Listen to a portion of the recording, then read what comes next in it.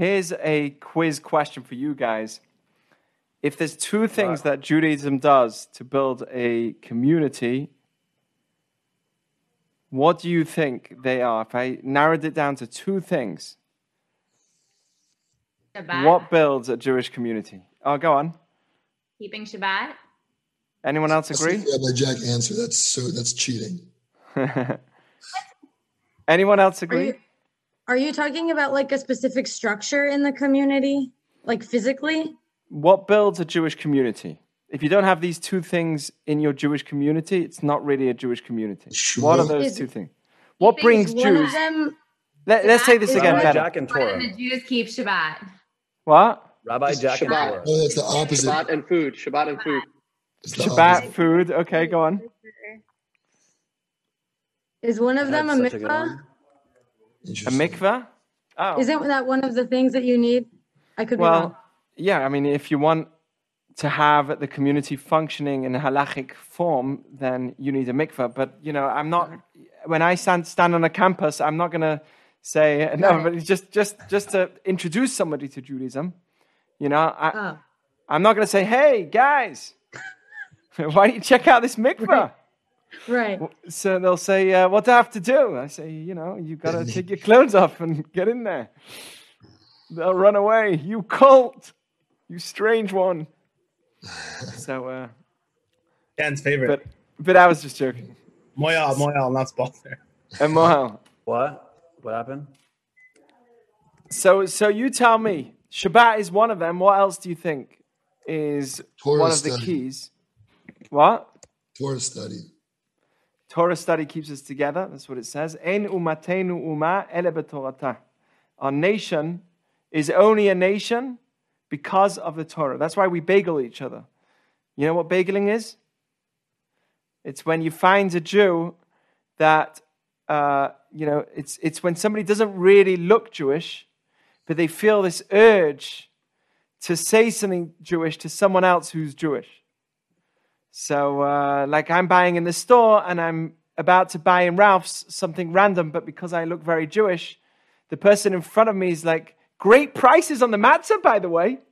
And I'm like, they're giving it away. They felt their need, the urge to share their views on their Jewish things so that they can, what we call, bagel with me. So the reason why people bagel, they feel identified with Judaism, is because of our Torah study, our Torah, the values that we stand by. And there's something else. There's something else that a kehillah needs. Kehillah is the word for a community. Can we say keeping Shabbat? Yeah, we said Shabbat. Thank you, Niusha. That's right. Tzedakah.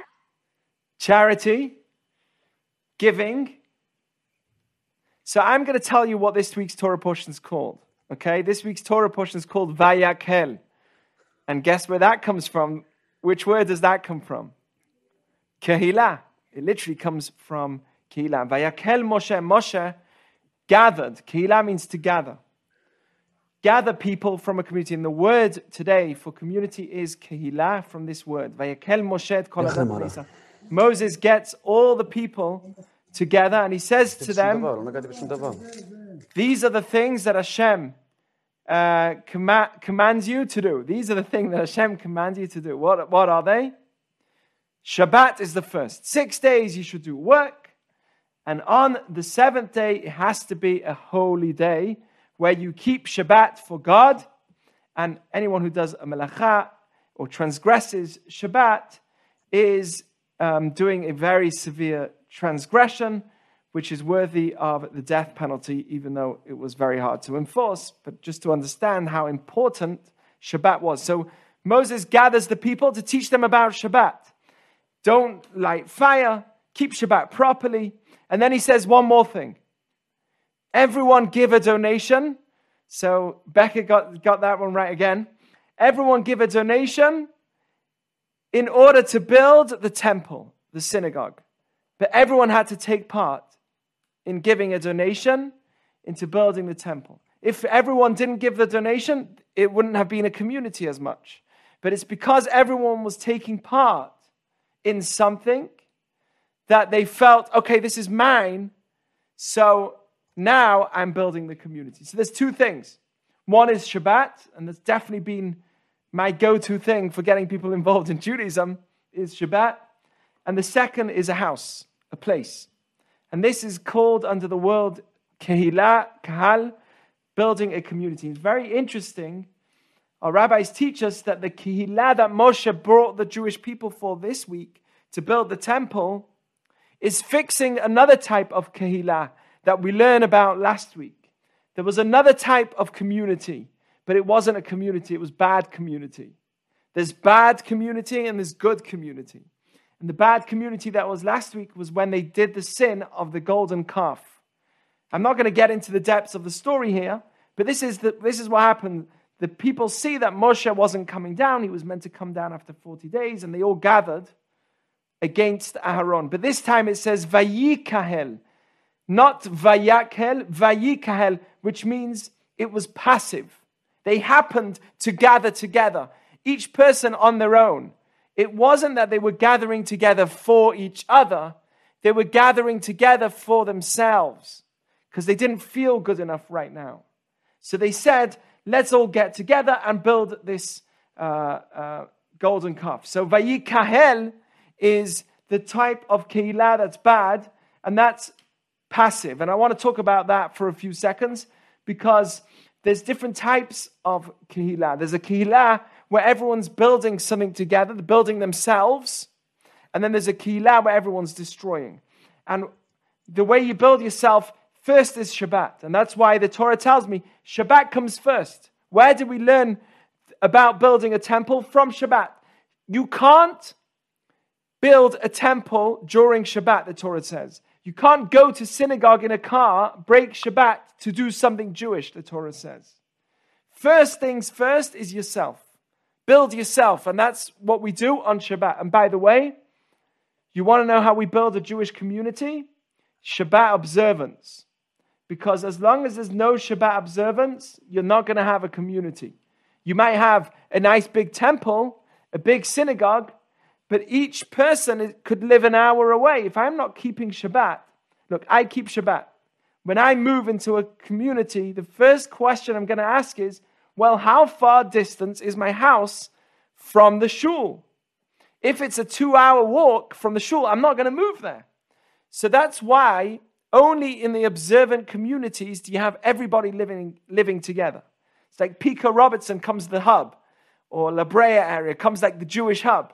The reason for that is solely because everyone that moves here is religious, and they say to them, what does it mean they're religious? They're observant with Shabbat. So they're saying, basically what they're saying is, I want to move into this area and I want to make sure that I'm not a driving distance from where I need to move. The first thing I look for is, how far of a walk am I from my synagogue? Builds community. It's just on a philosophical, not even from a religious level. When you have Shabbat observance, you build a community. And Shabbat comes before synagogue. People don't know this. You might say, oh, at least I'm going to shul, so I may as well drive to Shabbat. No, the Torah tells me here, your peace of not being on your phone, your peace of not being in your car, your peace of not being on electronics is more important than shul. Much more important. Don't go to any shul, but stay at home and do Shabbat properly. That's more valuable than anything else. So there's good community, there's bad community. The bad community is passive. I'll give you an example. Jewish dancing versus club dancing. What's Jewish dancing? Do you want to know? No one is dancing alone. Go on, Daniel, what are you going to say? I was going to say it's a mechitza, but maybe I'm wrong. Well, that's, of course, there's a good point that you're saying, right? Where no one's there to gain from someone else. I'm not here to just have benefit from someone else. I'm here to actually be there for the situation. But outside of the modesty of Jewish dancing, there's something else about Jewish dancing. You want to know? It's arm in arm. You'll never see a rabbi getting into the middle of a wedding and dancing on his own. Maybe for a few seconds with everyone around, and he's doing it in front of the Khatan, yes. But it's not for himself. The difference between Jewish dancing and club dancing is, club dancing, I'm all on my own. I'm on my own. I'm here for myself. Let me find this girl. I'm going to do my dance and show my thing so I can get this person for me. And I hope no one else gets that person for me. I'm literally focused on my own self. But when it comes to Jewish dance, it's not like that at all. Actually, it's not a dance if we're not arm in arm. Jewish dancing is arm in arm. That's called kehillah, a dance that's constructive, as opposed to a dance where everyone's there for themselves. I'm not here to bash different lifestyles. I'm just saying a reality that there's within our community, there's a kehillah, there's crowds, and then there's community. This is the language of Rabbi Sachs, Rabbi Jonathan Sachs, of great memory.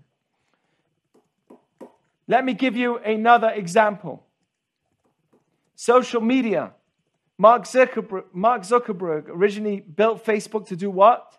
Bring the world closer together. That's his language. In 2017, what did he say? He said that social media can contribute to divisiveness and isolation. Why?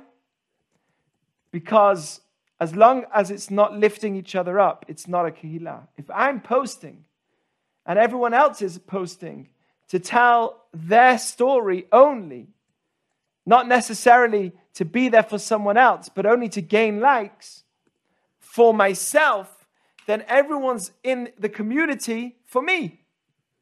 So who's in the community for someone else? Not always. Sometimes social media can be used for that reason. But most of the time, social media is used so I can promote myself. Even the language of the promotion, right? The posts that get the most likes are the ones that tell a great story of my vulnerability, of my failings, shortcomings, and how I started at so low, and look how great I became. I made $2 million in this amount of time. Now like me. It's really about me glorifying myself. I'm not here for you. I'm here for me. My post was for me. And the more likes I get, the happier I get. Meaning, I want people to like me, not necessarily I want to like everybody else. So that's, again, social media can be used in a good way, but most of the time it's lots of people together, but they're all alone.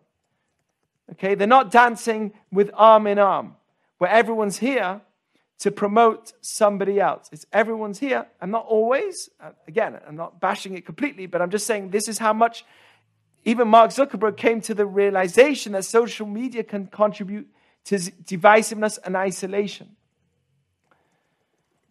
A Torah study hall is a place where it's loud, not quiet. Interesting. You've got hundreds of books and everyone's studying, but there's a lot of noise. Why? Because I'm here to talk. I don't know if you've ever been into a Jewish study hall, but it's not like a quiet library where everyone's just absorbing as much information as they could for themselves. It's about a place where everyone can give over information to everybody else. So there's two types of kehillah. There's a kehillah which is a community where everyone's contributing to build something. And then there's a kehillah where everyone's coming to be there for their own self completely. Now, I granted that whenever we do things, we always have ourselves in mind, that's for sure.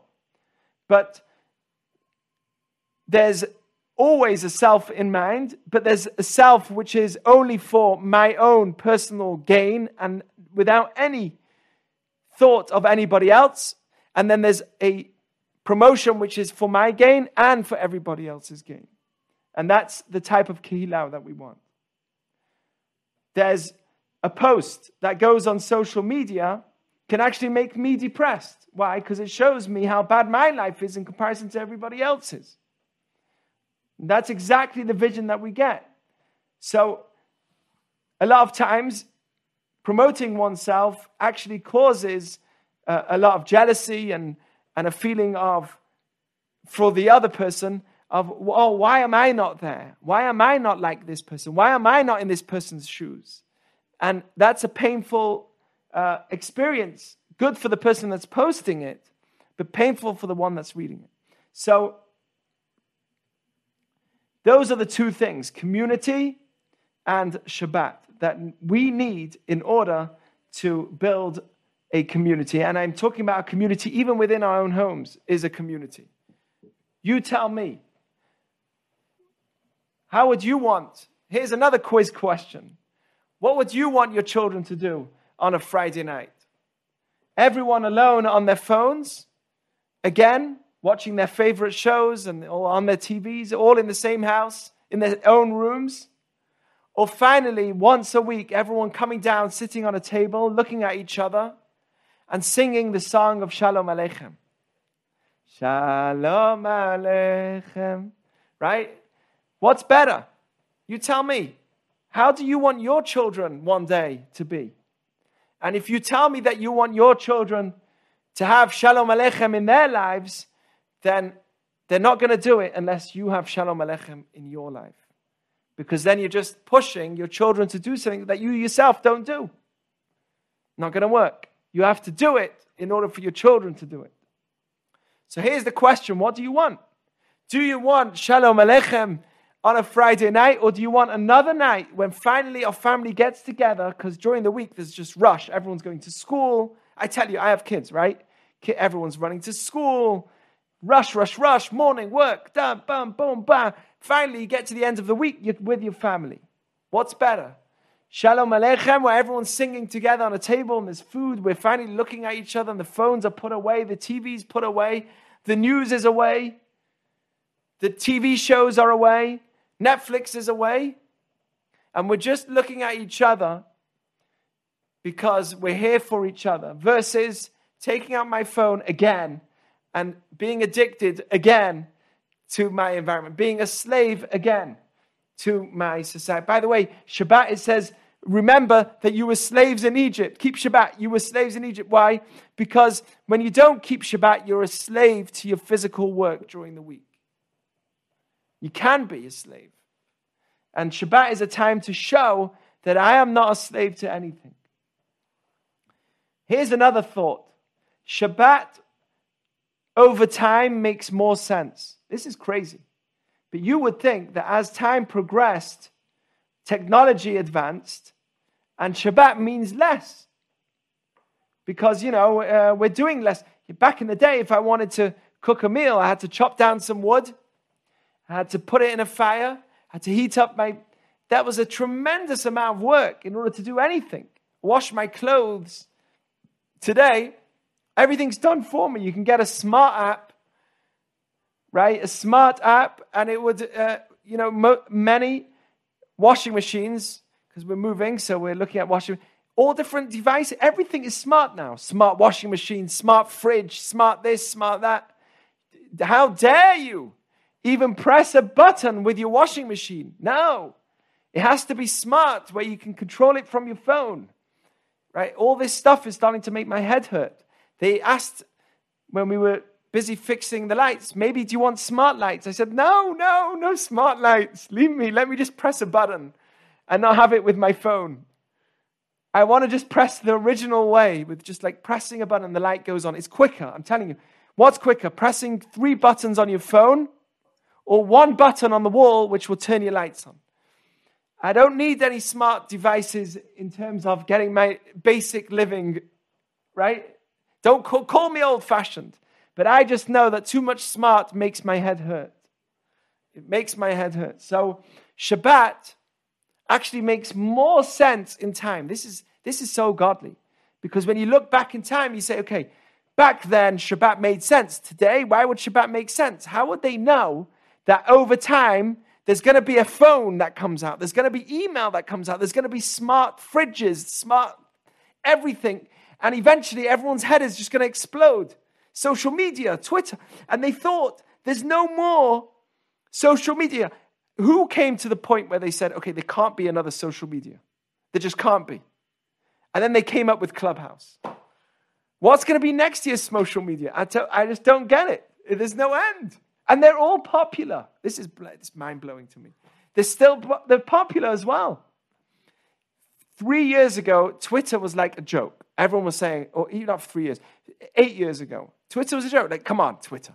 Right? Facebook's the thing. That's it. Then Instagram, then this, then that. No, because Instagram's only pictures and Facebook's too much of this. Then TikTok. The social media is growing and the platforms are growing. And we're all being addicted to it. So how can a Torah which says to me thousands of years ago, keep Shabbat and properly, not the fake way, because that's when you'll really have Shabbat. How could it have known about social media thousands of years ahead of time? And as time progresses, Shabbat gets more and more clear that the need for it is so important. It blows my mind. Shabbat is called Me'en Olam Haba. It's like the world to come. Why? That's what it's called. It's like Me'en Olam Haba. It's a taste. If anyone asks me, what's it like in the world to come? I'll say, I don't know. I'm alive right now. I don't know. But if you want a taste of it, do Shabbat. Do you know why? Because on Shabbat, we stop creating. So we're just with me and whatever I have. There's no more pursuing. That's exactly what a body's like when it's finished, when it's passed away. And there's just the soul. There's no more creating. There's no more eating. There's no more... Well, eating, it happens on Shabbat. That's why it's like the world to come. But there's no more creating during Shabbat. So the experience of Shabbat is a small taste of the world to come. Anyone want to feel a bit of heaven and earth? Heaven and earth is Shabbat. It's a taste of heaven and earth.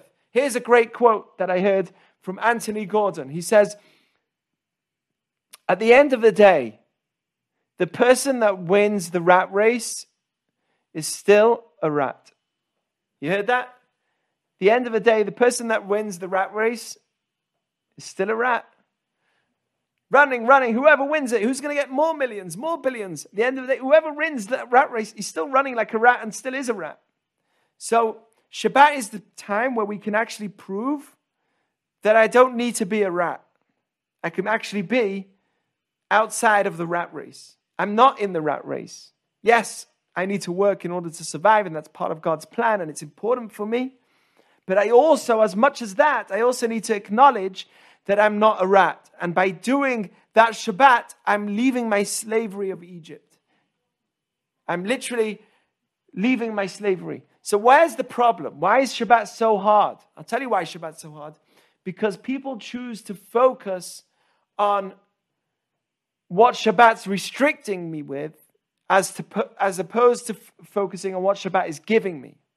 So here's the way that you need to consider or look at Shabbat. Stop thinking about all the restrictions because they're there for you to have something. And think of it like this. You're exchanging the pleasures that you can have during the week with the pleasure that you can't have during the week. Right? Shabbat is about exchanging pleasures. During the week, I have the pleasure of being able to create and build and succeed and build a business and make money. That's a pleasure in itself, and it gives me a sense of responsibility. It's important to do it. But by holding away from that, I'm now gaining another pleasure that I couldn't have got during the week, and that's the recognition of one's real self. So, one of the ways to succeed on Shabbat is to focus on it with what it's giving me and not what it's taking away from me. So what builds a community? What builds a kehillah?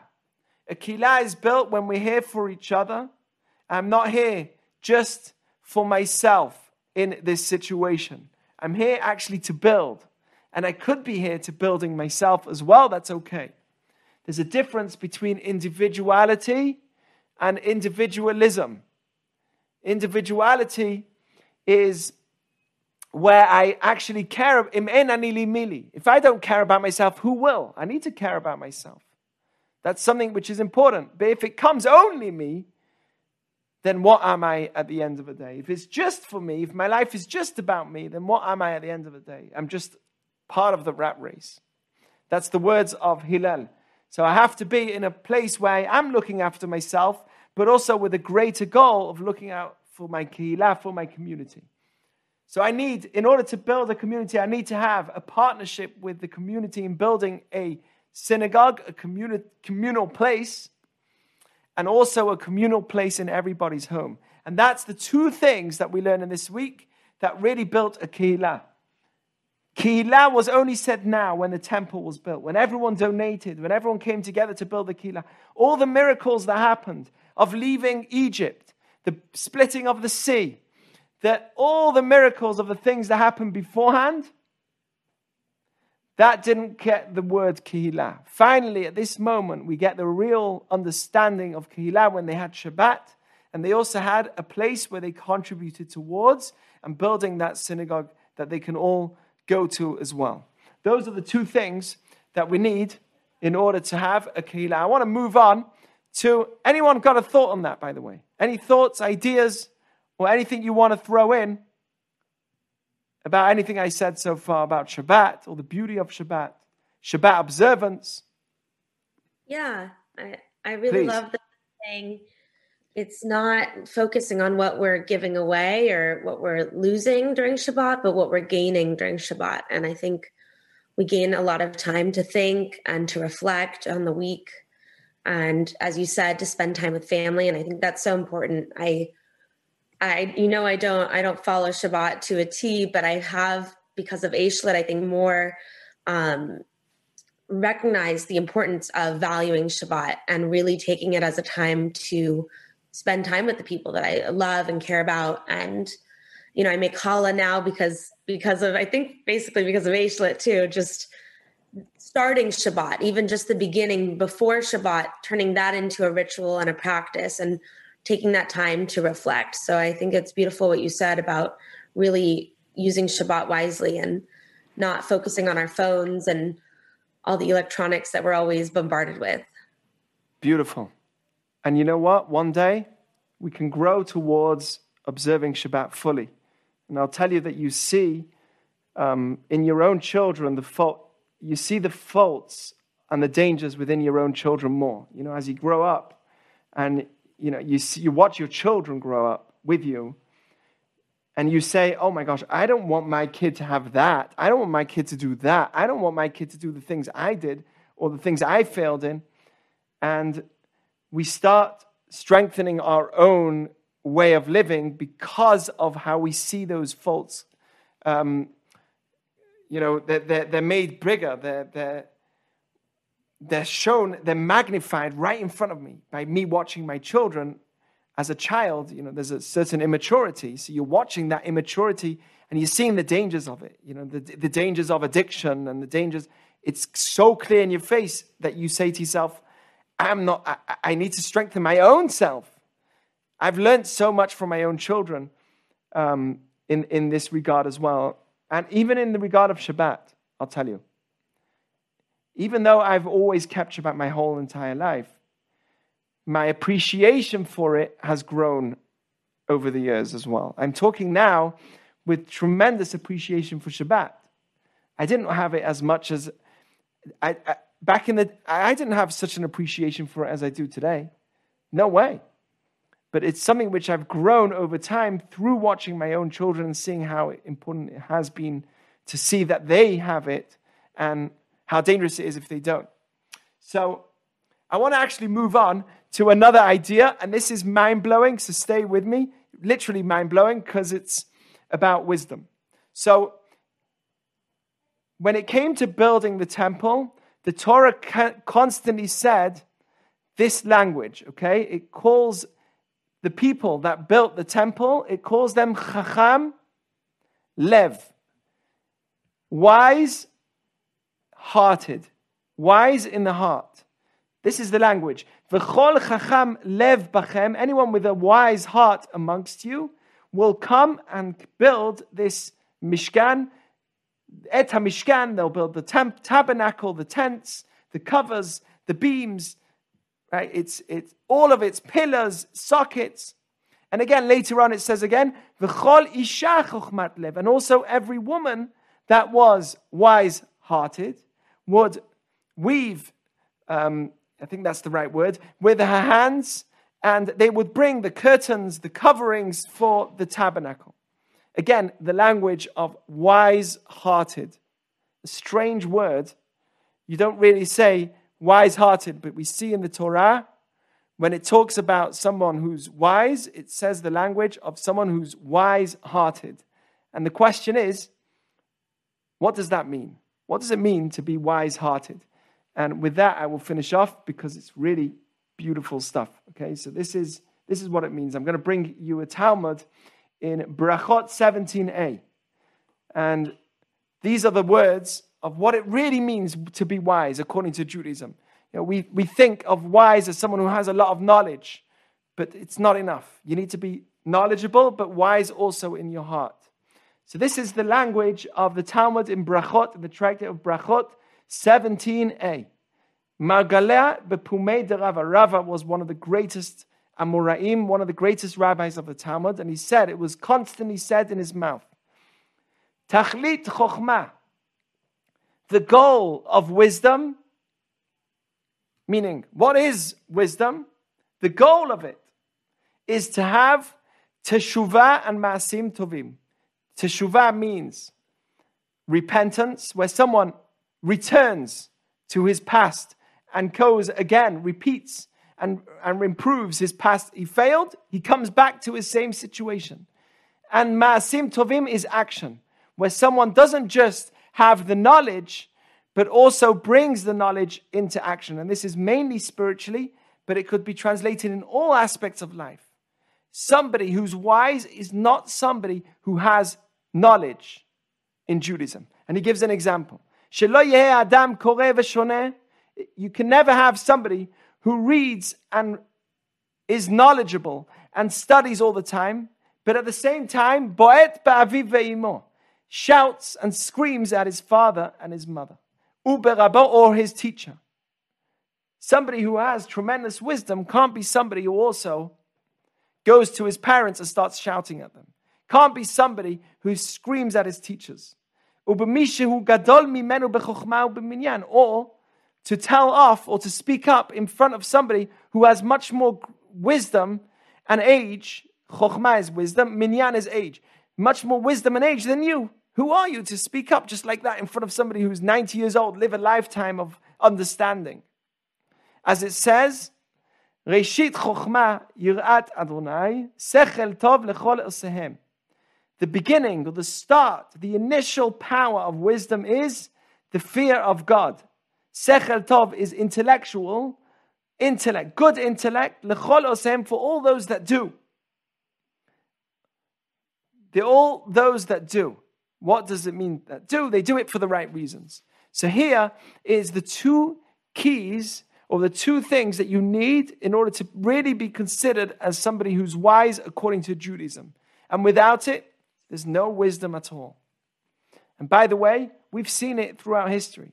Throughout history, we've had very wise people, or what we would think are wise, knowledgeable, but they did some of the worst things in the world with that knowledge. So what use was their knowledge? None. A computer has tremendous knowledge, but it's still not wisdom. What is wisdom? A whole new definition of wisdom. Wisdom, according to Judaism, is someone who has two things. Teshuvah, meaning he never gives up, always comes back and always returns. And ma'asim tovim is somebody who brings his ideas into action. Teshuvah and ma'asim tovim. Let me talk about teshuvah. Never giving up. Right? It's somebody who knows about an idea, but is not consistent with the idea. That's somebody who's not a chokhmat lev. He has a great idea, a great thought, but he's not consistent, daily working on this thought, on making it happen. That's not chokhmat lev. Could be very wise, right? Think about all the people that succeeded both physically and spiritually. Thomas Edison is always the example that I always give. He was the one that created the light bulb. So they asked him, how did it feel to fail over 1,000 times? He said, I didn't fail 1,000 times. The light bulb was an invention with 1,000 steps. It was 1,000 steps towards me making the light bulb. I never failed 1,000 times. So wisdom is somebody who's consistent. Not only does he know that this is what I need to do, but he's going to keep pushing. That's wise-hearted. You bring your emotions correctly into the situation, and you say to yourself, I'm not going to give up. Because, yes, I failed this time, but it's a step towards my making myself successful. Those that may have the knowledge, but then they give up all the time. So they're in and out of different jobs. They go to one job, out, another job, this job, that. There's no backbone. Eventually, you look back on their life, you say, wow, this person was intellectually stable. He had a lot of knowledge, but never did anything with it. Why? Because there was no correct emotion. There was no chokhmat lev, wise-hearted. This example is given by thousands. Winston Churchill. He couldn't speak to the age of 4, you know that? And he was considered as a failure in all areas. But eventually he became the Prime Minister of England, right? And his motto was never give in, never give in, never, never, never. In nothing, this is his language, quote, in nothing, great or small, large or petty, never give in except to convictions of honor and good sense. Never, never, never, never give up. This was his language. And same spiritually. Kisheva yipol tzadik v'kam. I say this all the time. A righteous person falls and falls and falls and gets up again. Look at it like the development of a child. How does a child develop? There's many things that we can learn from a child, but one of them is how they develop, right? Subconsciously, how they walk. They walk, they fall. And they don't say, I give up. I would give up.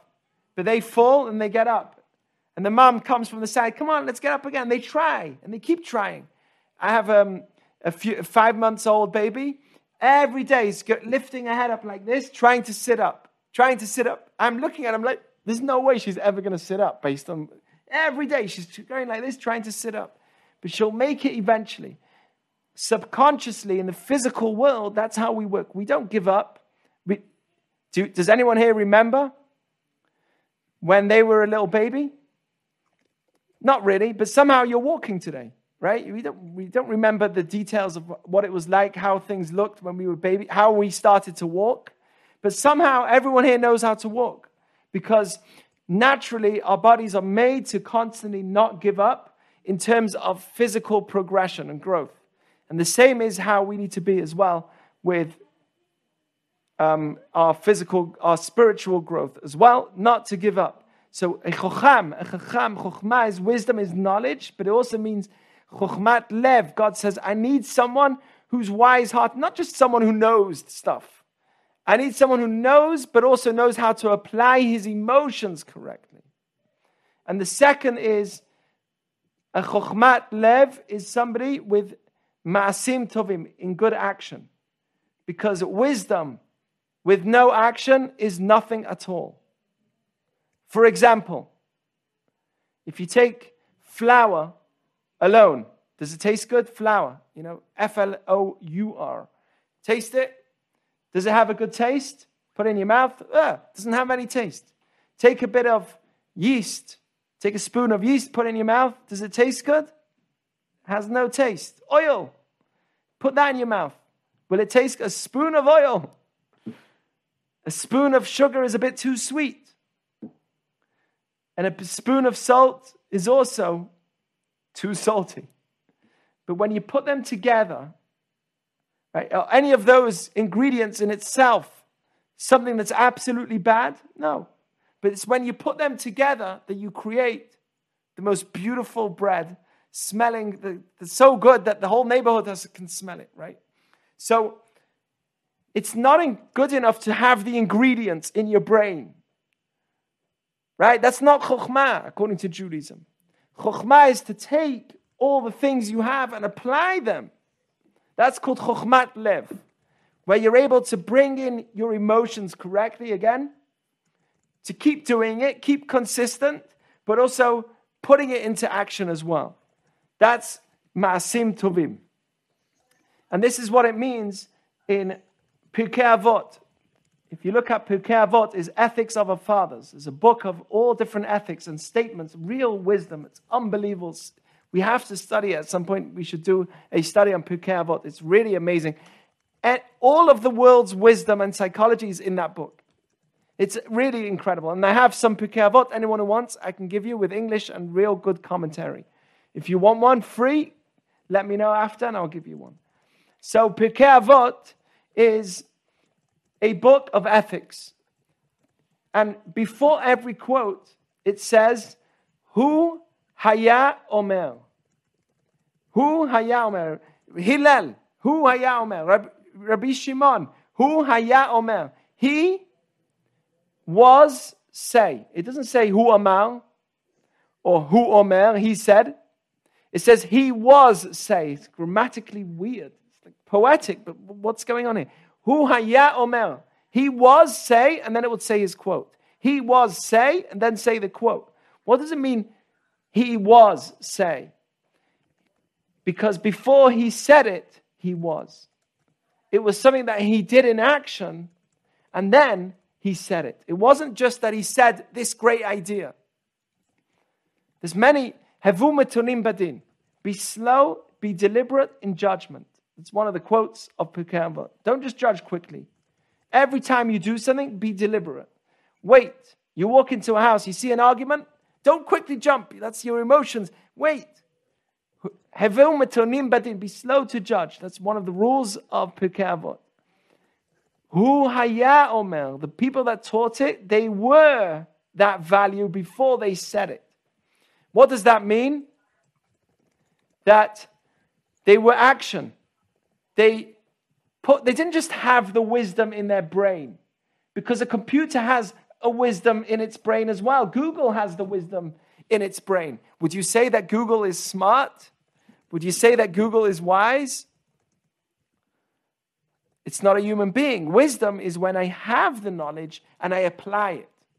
I'd much rather be with a low IQ and with a lot of application than to be somebody with a lot of IQ but never doing anything.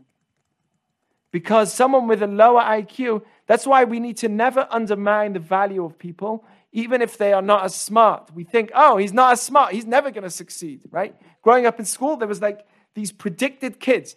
That kid is going to be the super kid of the whole school, right? Everyone has this, right? Growing up, there was a kid in your class that was super smart, knew the answers to everything. And you look back and you say to yourself, wow, they didn't actually succeed that much. Why?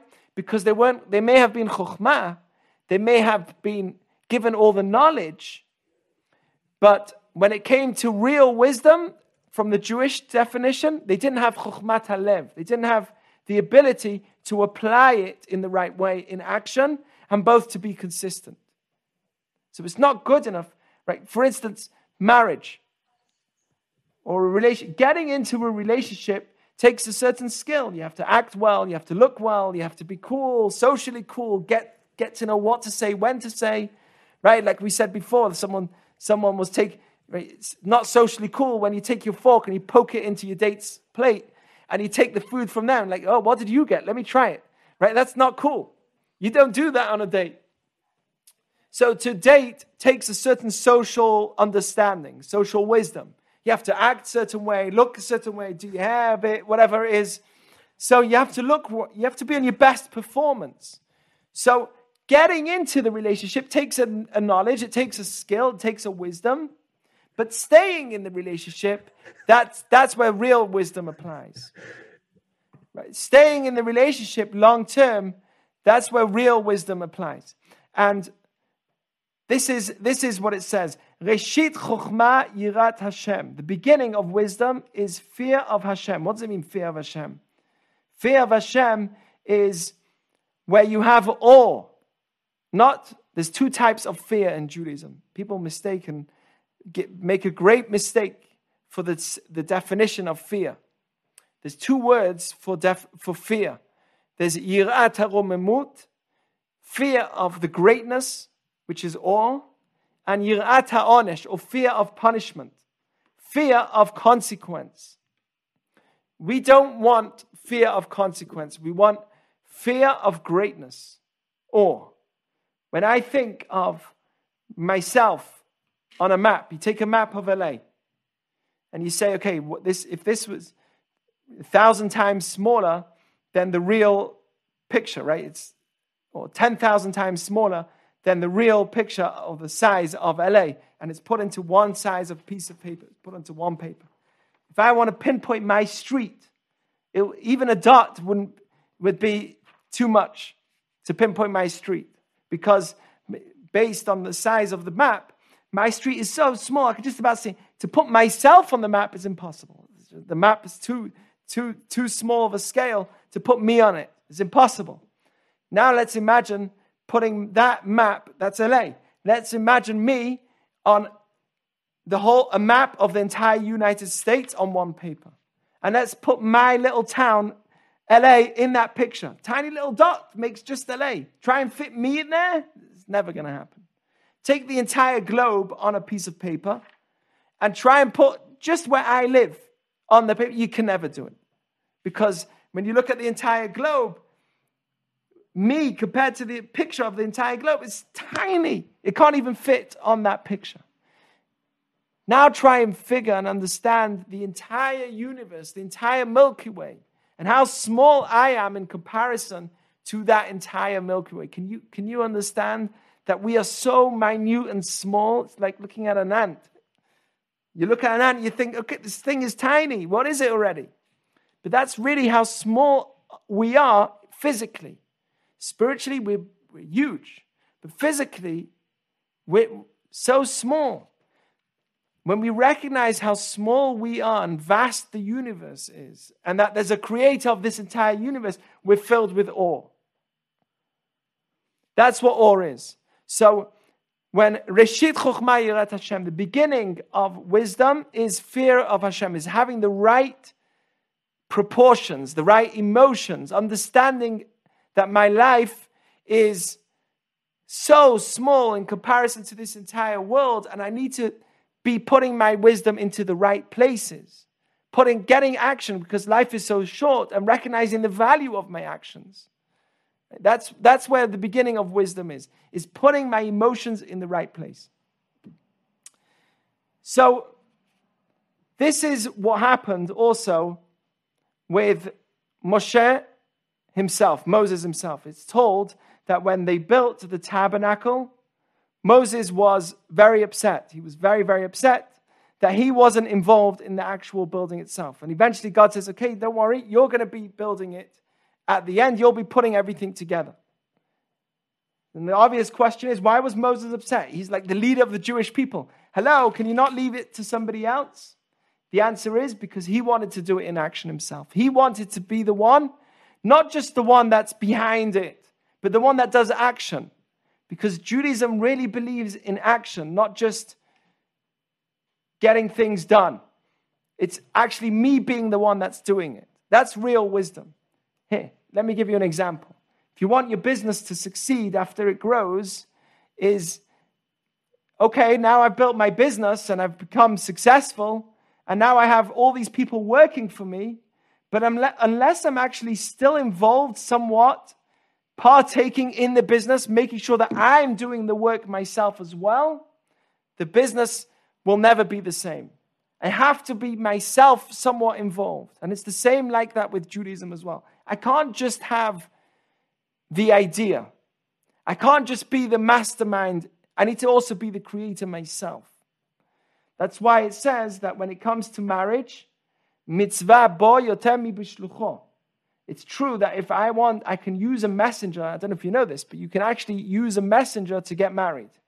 So if, let's say, you're stuck in Israel and you can't get out because of COVID, and you want to get married to so-and-so who's living in America, you can actually, according to Jewish law, do it via a messenger.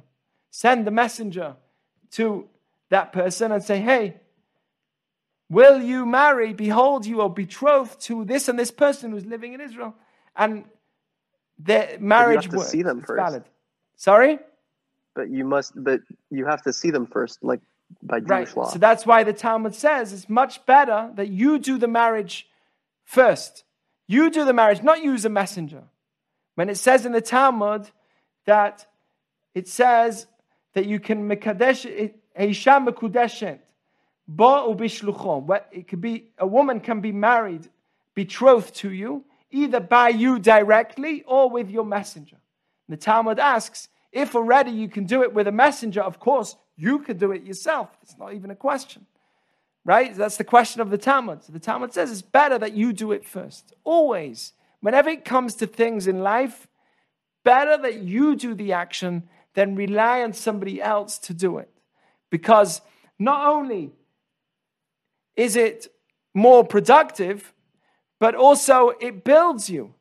It shows that I'm actually involved. There's times where, let's say, people have all the money in the world, and they decide to have a maid to look after their kids, grow up their kids, bathe their kids, feed their kids, be there with their kids. Right? Eventually, the kids don't have a mom and dad. I have a friend who told me that. His mom was his maid. She did everything for him. Took him home, drove him home from school, looked after him when he was at home. At some point, he didn't really have a relationship with his parents. So sometimes, even if you have the ability to do it through somebody else, it's better to do it yourself, because mitzvah bo yoter b'shlucho. It says that when it came to preparing for Shabbat, in the Talmud, there were many different rabbis who were the greatest of the greats. They had thousands of people meeting them every day. And on Friday, they would stop. They'd go and chop down some wood to get ready for Shabbat because they wanted to do it themselves. Some of them were very wealthy. They had other people that could have done it for them. They said, no, I want to prepare for Shabbat. Even if someone else. One rabbi would salt the fish. Another would clean up his home, even though he had many, many people working for him. Yet he said, I want to do it myself. Why? Because when a person does the action, his personality is actually changed through the action. Shabbat is appreciated when you put in your effort to Shabbat yourself. And that's the message here. A chacham lev, God says, wait, if we're going to build a tabernacle, it's a spiritual place, I need someone who knows how to build it, who's wise, but also wise-hearted, who knows how to understands the small actions, understands to put emotions into his wisdom and get the actions done as well. Understand the power of his action and see the strength of his actions, not just have the knowledge, because knowledge alone is nothing. And that's really the idea. And also, this is actually also shown in many areas of life, but we don't have much time at all, but this is mainly shown with doing things for other people, which goes back to the idea of community. When it comes to building a community, in Hebrew it's called zikui harabim, doing things for the public. When you elevate somebody else, you elevate yourself. It says by God, He's magbia shefalim. God lifts up those that are low. Magbia shefalim. He brings up those that are very low, and mashpil geim, those that are proud, think they're better than everyone else, eventually God brings them down. So magbia shefalim, as much as God lifts up those that are low, we want to do the same thing. The minute that we help others, we lift ourselves up as well. When someone doesn't feel good with himself, one of the things that he could do is invest in giving back to the community, so he himself lifts himself up as well. The Chovat HaLevavot says that one of the things that really makes a person grow is, one of the greatest investments for a person is to giving to the community. Because when you invest in giving, you get so much more in return. That's what a Chacham Lev also. What's a Chacham Lev? He says to himself, wait a second, right? It's the wise-hearted. Again, putting not just the knowledge, but the right emotions into his knowledge. There's some people that say to himself, me, who am I to help somebody? Who am I, little me, to give to somebody else? Who am I to teach somebody else? Who am I to inspire somebody else? I used to think that about myself before I started doing my work. Then through the work, I realized, wow, I can actually inspire people. But many times a person says, wait a second, I know some Judaism, but I don't know much. Yeah, but whatever you know, you can teach. If you know Aleph, teach Aleph. If you know Bet, you could teach Bet. And every single person has a different flavor to them. So one of the things about helping others is it helps you recognize that you actually have value. When you raise others, you raise yourself as well. And that's also a Chacham Lev. A Chacham Lev says to himself, okay, it's true. I don't know all knowledge, but I'm going to bring my emotions correctly right now. And I'm going to say to myself, it's true I don't know everything, but the bit that I do know can help people tremendously. The small bits that I do know can actually help and be a tremendous resource for those that don't know it. That's called a Chacham Lev, where he understands his position, he understands where he's holding, but also understands how much more he could be doing with what he has already. So, those are the ideas that I wanted to share with you. Two basic ideas here. One is what a kahal, what a kehillah is. A kehillah is a community, and it's something which we build through constructing, building, not through everyone there for themselves, where it's just a crowd of people, where everyone's in there for themselves. And the best example I gave is of Jewish dancing, where everyone's holding each other's arms and dancing, because we're not here to get something from someone. We're here to just be there for everyone. And the other thing we said about community is Shabbat, because Shabbat really does build our own little communities in our homes. And then we spoke about the idea of chokhmah. Wisdom, according to Judaism, is not just knowledge. It's somebody who's a chacham lev, wise-hearted. I know the information, but I'm also able to apply the information as well. And how do I do that? In two ways. One is, lev is the emotions, right? So I'm able to apply the emotions into my wisdom. One is to never give up, to be consistent, and that takes a tremendous amount of emotion as well as the knowledge, to constantly be consistent. And the second idea of Chacham Lev is someone who has Ma'asim Tovim, who actually brings his wisdom into action. And spiritually, this obviously is talking about doing mitzvot and doing teshuvah, which is becoming a better person, never stopping and becoming a better person. So a righteous person has two aspects to him, which makes him wise. One is that he keeps going. Oh, I fell? Okay, tomorrow. I didn't do Shabbat this week. Okay, I'll try a bit more next week. Keeps going, never gives up. And also, someone who has Ma'asim Tovim doesn't just talk the fluff, but also brings it into action as well. So those are the ideas that I wanted to share with you.